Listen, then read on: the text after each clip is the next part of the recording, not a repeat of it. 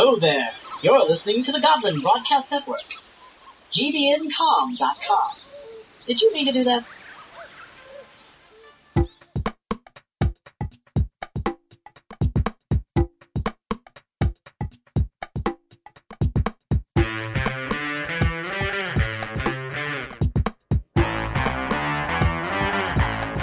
This is the Escapist Cast, a gaming advocacy podcast.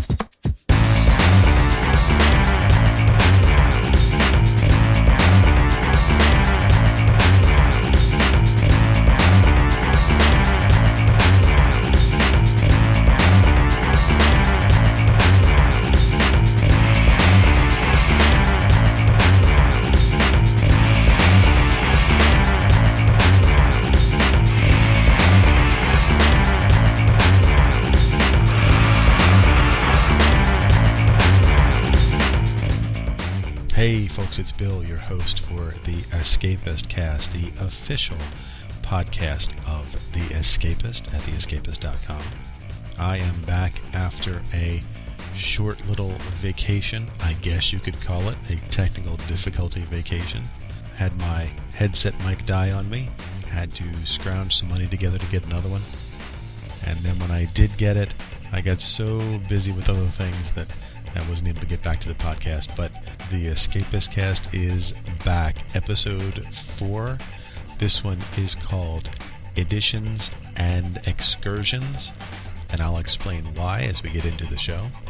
I've got a lot of news to read to you, a few Escapist announcements about theescapist.com, and then for the second segment, I'm going to talk about alternatives to D&D.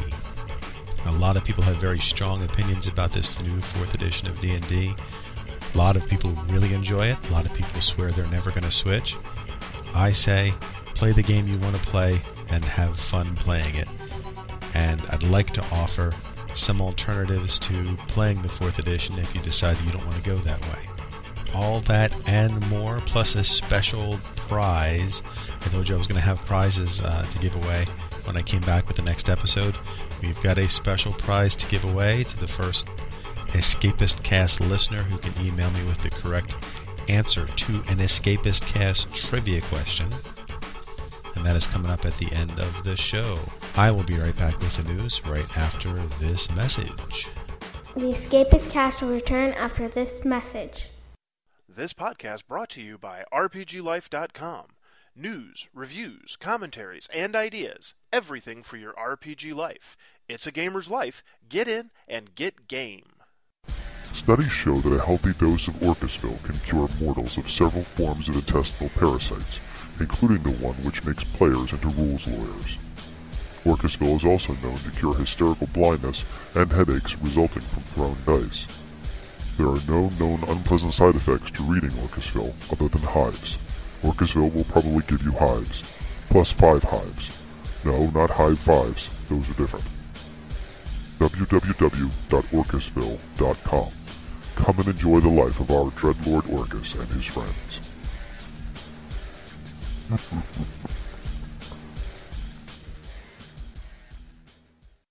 And now, back to the show. Okay, let's get on with gaming advocacy news. The Escapist Cast, as you know, has been offline for a little while now. In fact, I took a break in late June, and here it is mid-October of 2008. So I've got a lot of backed up news here, and a lot of these stories I'm going to read to you are a little bit old. You may have heard them already, but I do want to at least make my own notations on them and make my own commentary on them. First, though, I want to get into some escapist news, news about theescapist.com. There are 2 recent social networking sites aimed at role-playing gamers that have popped up recently. One of them is RPG Bomb, and the other RPG Life. RPG Life is actually the new version of a site that I used to enjoy a lot called RPG Host. Both of them are fantastic. Both of them have their strengths over the others. I really recommend joining both of them because you can meet a lot of different people on each one, and you can reap the benefits of both of them. They're great for locating gamers in your area, locating conventions in your area. talking and networking. Both of them offer chat, forums. You get your own blog when you sign up. They're both a lot of fun. I was actually invited to help create content for RPG Life, and I've been talking to the folks at RPG Bomb, and they want me to help them out too, so I might be running some play-by-post games or something there at RPG Bomb as well. The titles are the URLs. It's rpgbomb.com and rpglife.com, and if you do decide to join up one or both of them, be sure to look me up. I am Dr. Awkward on both of those, and that's Dr. Awkward, no period in between or space, because then of course it wouldn't be a palindrome. Speaking of RPG Life in particular, I've been invited to be a guest speaker in a live chat session October 24th at 8 o'clock p.m. Eastern Standard Time. You can check RPG Life for more details about that, how to get signed up, and how to join in that chat. There are some other great chats that are happening that week with real industry people that you've probably heard of. Ken St. Andre, Stan, the guy with the exclamation point at the end of his name, and several others, so make sure you look for those as well. There should be some great chat sessions going on there. I just wanted to make a mention about the games I ran at Origins, which I was headed to the last brief little Escapist Cast episode that I created. I ran 6 gaming sessions at Origins this year, games for young people. I did 2 games of Toon and 1 game each of Fairy's Tale, Sorcerer of Zoe, Prince's Kingdom, and Meddling Kids. All of them went off fantastically. We all had a great time. The majority of the games sold out before the convention even started. Another one of them sold out the day of, and then another was just filled in by people who stopped in with generic tokens. I had kids and adults in each game, and it was just a fantastic time. I did get to see 2 of my friends from last year, so I've got a couple returning players coming back to each game. So you're going to want to, if you want to get into my games next year, be sure to sign up early, because they are going to fill up very quick. And I have been seriously considering doing a LARP for kids. I think I've lost enough of my mind to actually attempt it. So if you're interested in participating in that, helping me out with it, or just signing up for it, be sure to keep an eye out on the Young Person's Adventure League website to find out more about what kind of LARP I'll be running, and if I really am going to commit to it. I'm going to have to definitely make my decision by January, because it's when I have to register my event. So you'll know definitely by then if I have gone off the deep end and decided to actually run a LARP for kids. We'll see how that goes. One more little bit of escapist news, and then we'll get to the real gaming advocacy news. And this is sort of a crossover between the two. Recently, someone posted 2 videos to YouTube of the piece that 60 Minutes did on Dungeons & Dragons back in 1985. I remember seeing this when it first aired way back then, and being a little bit outraged at the treatment of the game, and over time I came to learn that a lot of the stories and examples they gave in that newscast were pretty much untrue and very inaccurate. Well, now you can watch the story in its entirety, split into 2 pieces, on YouTube. I have links to that on the main page of the site, and I will put the same links in the show notes as well, just for ease of access. Now, sharing those videos with people, making them known and posting them on the site and talking about them seems to have stirred a little bit of renewed interest in the old days of gaming advocacy, when games were banned in schools and libraries, and you would regularly have people telling you you'd go to hell for playing them. And in light of that, I had an idea to put up something on the site that I've been wanting to put up for a very long time. It is a booklet that I acquired in the year 2000 while I was shopping for some of the typical anti-game books, Mazes and Monsters, The Devil's Web, The Dungeon Master, all those sorts of books. I stumbled upon a book in a used bookstore called Dungeons & Dragons. It's a small booklet that was put out by Patricia Pulling and her group, Bothered About Dungeons & Dragons. And I have scanned every page of this booklet and put them up on the website for everybody to have a look at, just to give you an idea in this more enlightened time of celebrities admitting that they play, and the gaming being a little better accepted in most places than it was in the 1980s. It's interesting to look at the kind of propaganda that was going around and being handed out to pastors and teachers, librarians, and even police in some cases. I've put this up. I've titled it As Bad as It Gets, and I've even added my own commentary on some of the pages. I decided to put it up and add commentary over time rather than complete my commentary and then post it, because I know that would take me way too long and it would be years before I ever got the whole project up. I'll have a link to that in the show notes so you can access that as well. Okay, now on to gaming advocacy news. I have a couple of passings that I have not mentioned yet, only because they happened after the last episode. They did happen back in June and July, however, so they're old news, but I'd still like to talk about them. Eric Wujic passed away June 7, 2008 due to complications from pancreatic and liver cancer. He was the creator of one of my all-time favorite RPGs, the Teenage Mutant Ninja Turtles and Other Strangeness RPG. He also created Ninjas and Super Spies, Mystic China, the Amber Diceless RPG, Amberzine. He also founded AmberCon, which was a series of conventions celebrating gaming, friendship, and all things Amber. And I really do hope I'm pronouncing his name properly, because I just realized that I've never heard anyone actually say it out loud. But Eric Wujic, you can find out more about him at his website, ericwujic.com. It's ERICKWUJCIK. We also lost on July 23rd N. Robin Crosby, who died due to complications from cancer. He was the creator of the Harn fantasy role-playing setting, which was quite the fan favorite, the very detailed world developed by fans over the years. In the news, Toxic Suspect was a gamer. This was an article on WBBM Chicago that points out that Edward Bachner, a man accused of possessing vials of tetrodotoxin to possibly murder his wife, was a Dungeons & Dragons player, and this could be a factor in his defense. From the article, his lawyer Marcus says his client played the fantasy role-playing game Dungeons & Dragons. Will that have anything to do with his defense? Dungeons & Dragons is a role-playing fantasy game whose roots go back more than 30 years. Besides being played safely and harmlessly by millions, it has also been linked by some to controversy, allegedly to murder and suicide. 35-year-old Edward Bachner, who allegedly pretended to be a Dr. Edmund Backer so that he could order vials of tetrodotoxin, played Dungeons & Dragons, says his attorney Jim Marcus.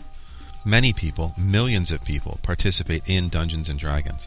I don't want to go into the specific defenses that are available, but certainly he did participate in Dungeons & Dragons, and I don't really want to comment beyond that. I'm sure many of you heard the story, although some of you may have missed it, of the John McCain staffer, Michael Goldfarb, who wrote a couple pieces for McCain's website where he called Obama supporters the pro-Obama Dungeons & Dragons crowd, essentially equating gamers with the types of people who hang out in basements and write angry rants on the internet. There was a little bit of a stir about it. A lot of people posted some open letters. I posted my own, and I'll have a link to mine in the show notes. I really don't want to get political ever on the podcast, or ever really on the website either. But I did make a statement that I thought was pretty valid. So check that out. I'll have a link to that in the show notes, or you'll see it right on the main page of the site. There was an article on role-playing in the Western Front Online, which is Western Washington University's online newspaper, When Fantasy Becomes Reality. Outfitted with prop swords, daggers, and other forms of weaponry, the members of Rage Action Theater turn Miller Hall Room 168 and its surrounding rooms and hallways into a system of caves encircled by the dense woods of Sehome Arboretum. Rage Action Theater is an associated students club that offers its members a chance to participate in live-action role-playing events. The club is based around the role-playing tabletop game Werewolf the Apocalypse, produced by White Wolf Publishing. During club meetings, members take on the roles of werewolves, creatures with the ability to shift from human form to wolf form at will.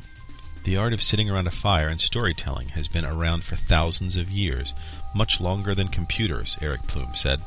There's always going to be a certain type of person who enjoys telling those stories, and there's always going to be a certain type of person who enjoys listening to those stories. You'll remember a few episodes ago I did a segment on gaming in the military. There is an article on the strategy page, U.S. Navy Runs from Reality, on military simulations, both scripted and free wargaming style, which allow for the unexpected. And this is from the article. The Navy still does some free wargaming, but even this is controversial, for the preferred format is the BOGSAT, or Big Old Guys Sitting Around a Table. This is similar to role-playing games like Dungeons & Dragons, where more emphasis is placed on the interaction between the participants than the technical aspects of the battle the commanders would have to deal with. FARC always comes through with a good headline, especially when it's poking fun at gamers. As you know, there was a Roman artifact, a D20, that they found with interesting symbols on it that was used for some sort of game that they played at that time, a glass 20-sided die, and they auctioned it recently. FARC's headline was, 2nd century Roman D20 sold for $17,000. Submitter always rolls XX. Wired published a great article by Laura Joberg, Killjoy Cooking with the D&D Crowd. If geeks talked about cookbooks the way they talk about RPG books, the results would not be pretty. This is an example from the article. Posted 12:15 a.m. by Lord Orcus. I'm so mad that there's a new edition of the Better Joy cookbook out. Thanks for making my old copy obsolete, you greedy hacks. For 5 years now, my friends have been coming over for my eggplant parmesan, and now I'm never going to be able to serve it again unless I shell out $35 for the latest version. There was a great thread on RPGNet that had to do with kids and gaming. It was titled 4E with Lego and a 7-year-old boy. And this is from the thread. He named the fighter Piter, the cleric Eric, the rogue Moog, the wizard Mizzard, and the paladin Morn, because really the paladin is a dragon born, and my son, no dummy, immediately shied away from trying to find something to rhyme with paladin. You can find a link to that thread in the show notes, as well as links to all these articles. The Wall Street Journal mentioned D&D, Dungeons & Dragons in a Digital World. And this is from the article. The game quickly became a phenomenon, showing up in Steven Spielberg's 1982 movie E.T. and as a Saturday morning cartoon. Yet it always had suffered from a social stigma, the dark suspicion that it was a pastime for pimply-faced misfits who couldn't run with the jocks or get dates on Friday nights. Some parents also found it creepy, especially when they flipped open the monster manual and discovered pages of detailed information on demons. In reality, D&D was no more harmful than a Harry Potter book. It inspired kids to do many of the things for which J.K. Rowling's novels are widely praised, such as turning off television sets and picking up books. D&D is also the quickest way to building simple math skills this side of flashcards, which aren't nearly as much fun. Earlier this year I covered on the website the story of Roger Dillon, who, along with his girlfriend, robbed an armored car and made off with a decent sum of money in a town in Ohio. It was revealed in news stories that both of them were fans of D&D and Vampire the Masquerade. Rolling Stone has covered their story in an article called The Great Goth Armored Car Heist, and I've got a link to that in the show notes. And I've got news of 2 more films dealing with gaming. The first one's called The Assemblage of the Crystal Sphere, a D&D story. And here's an article from PR.com about it. Independent Features reveals the official selections for the 2008 Independent Features Films Festival, which includes 23 films from 7 countries. The Assemblage of the Crystal Sphere, a D&D story, comedy. In this mockumentary, a film crew follows and documents a group of Dungeons & Dragons players in the last 3 months of their 5-year adventure campaign. There's also a documentary that was released at the Toronto International Film Festival. A documentary by Kevin McAllister titled The Dungeon Masters focuses on the real-world lives of 3 D&D players. And I have links in the show notes to both a review and the IMDb listing for that film. Just a couple things I'd like to plug before I wrap up the news. My good friend Ed Healy has a new podcast. Of course, it's not so new anymore. He released it on the 4th of July called Atomic Array, and you can find out more about that, atomicarray.com. That's ATOMICARRAY.com. Make sure you check them out and let them know The Escapist sent you. And a great resource for gaming inspiration, story ideas, all that sort of thing, the Arcana Wiki. It's created by Jürgen Hubert, and here's a little blurb about that. Legends and mythology, UFO lore, conspiracy theories, even seemingly mundane cultural traditions of other countries. All of these can and have been used to inspire role-playing game adventures and even entire campaign settings. This wiki aims to collect information about all those, ready for gamers, and then add suggestions for actually using them by other gamers. So be sure to look for that. It is at arcana.wikidot.com. And that just about does it for gaming news for this episode. I'm sure I've missed some stories I've got sitting in the archives. I'll probably get to them, but if you know of a gaming advocacy story that's hit the news,